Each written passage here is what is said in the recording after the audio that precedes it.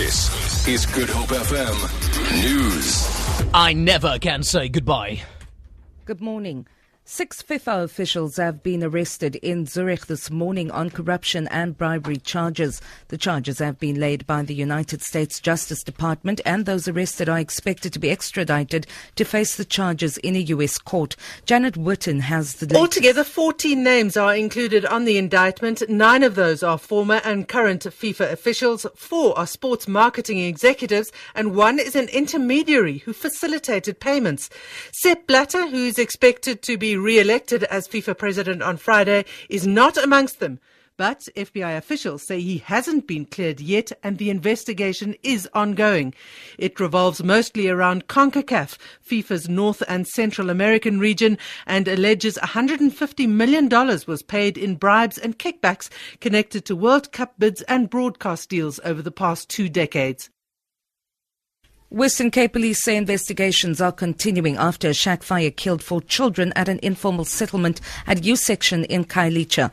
The children, who are all related, are aged between 18 months and 6 years old. Their family members are receiving counselling. The fire apparently broke out as their mother went to attend a church service on Monday night. Police have opened an inquest docket.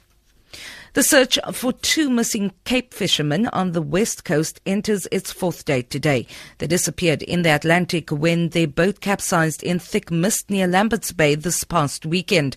2 other occupants were rescued shortly after the incident. Police spokesperson FCA van Wyk says their divers began the search this morning. We are still searching for the 2 fishermen who went missing on Saturday, the 23rd of May, while fishing in Lambert's Bay. The search continues.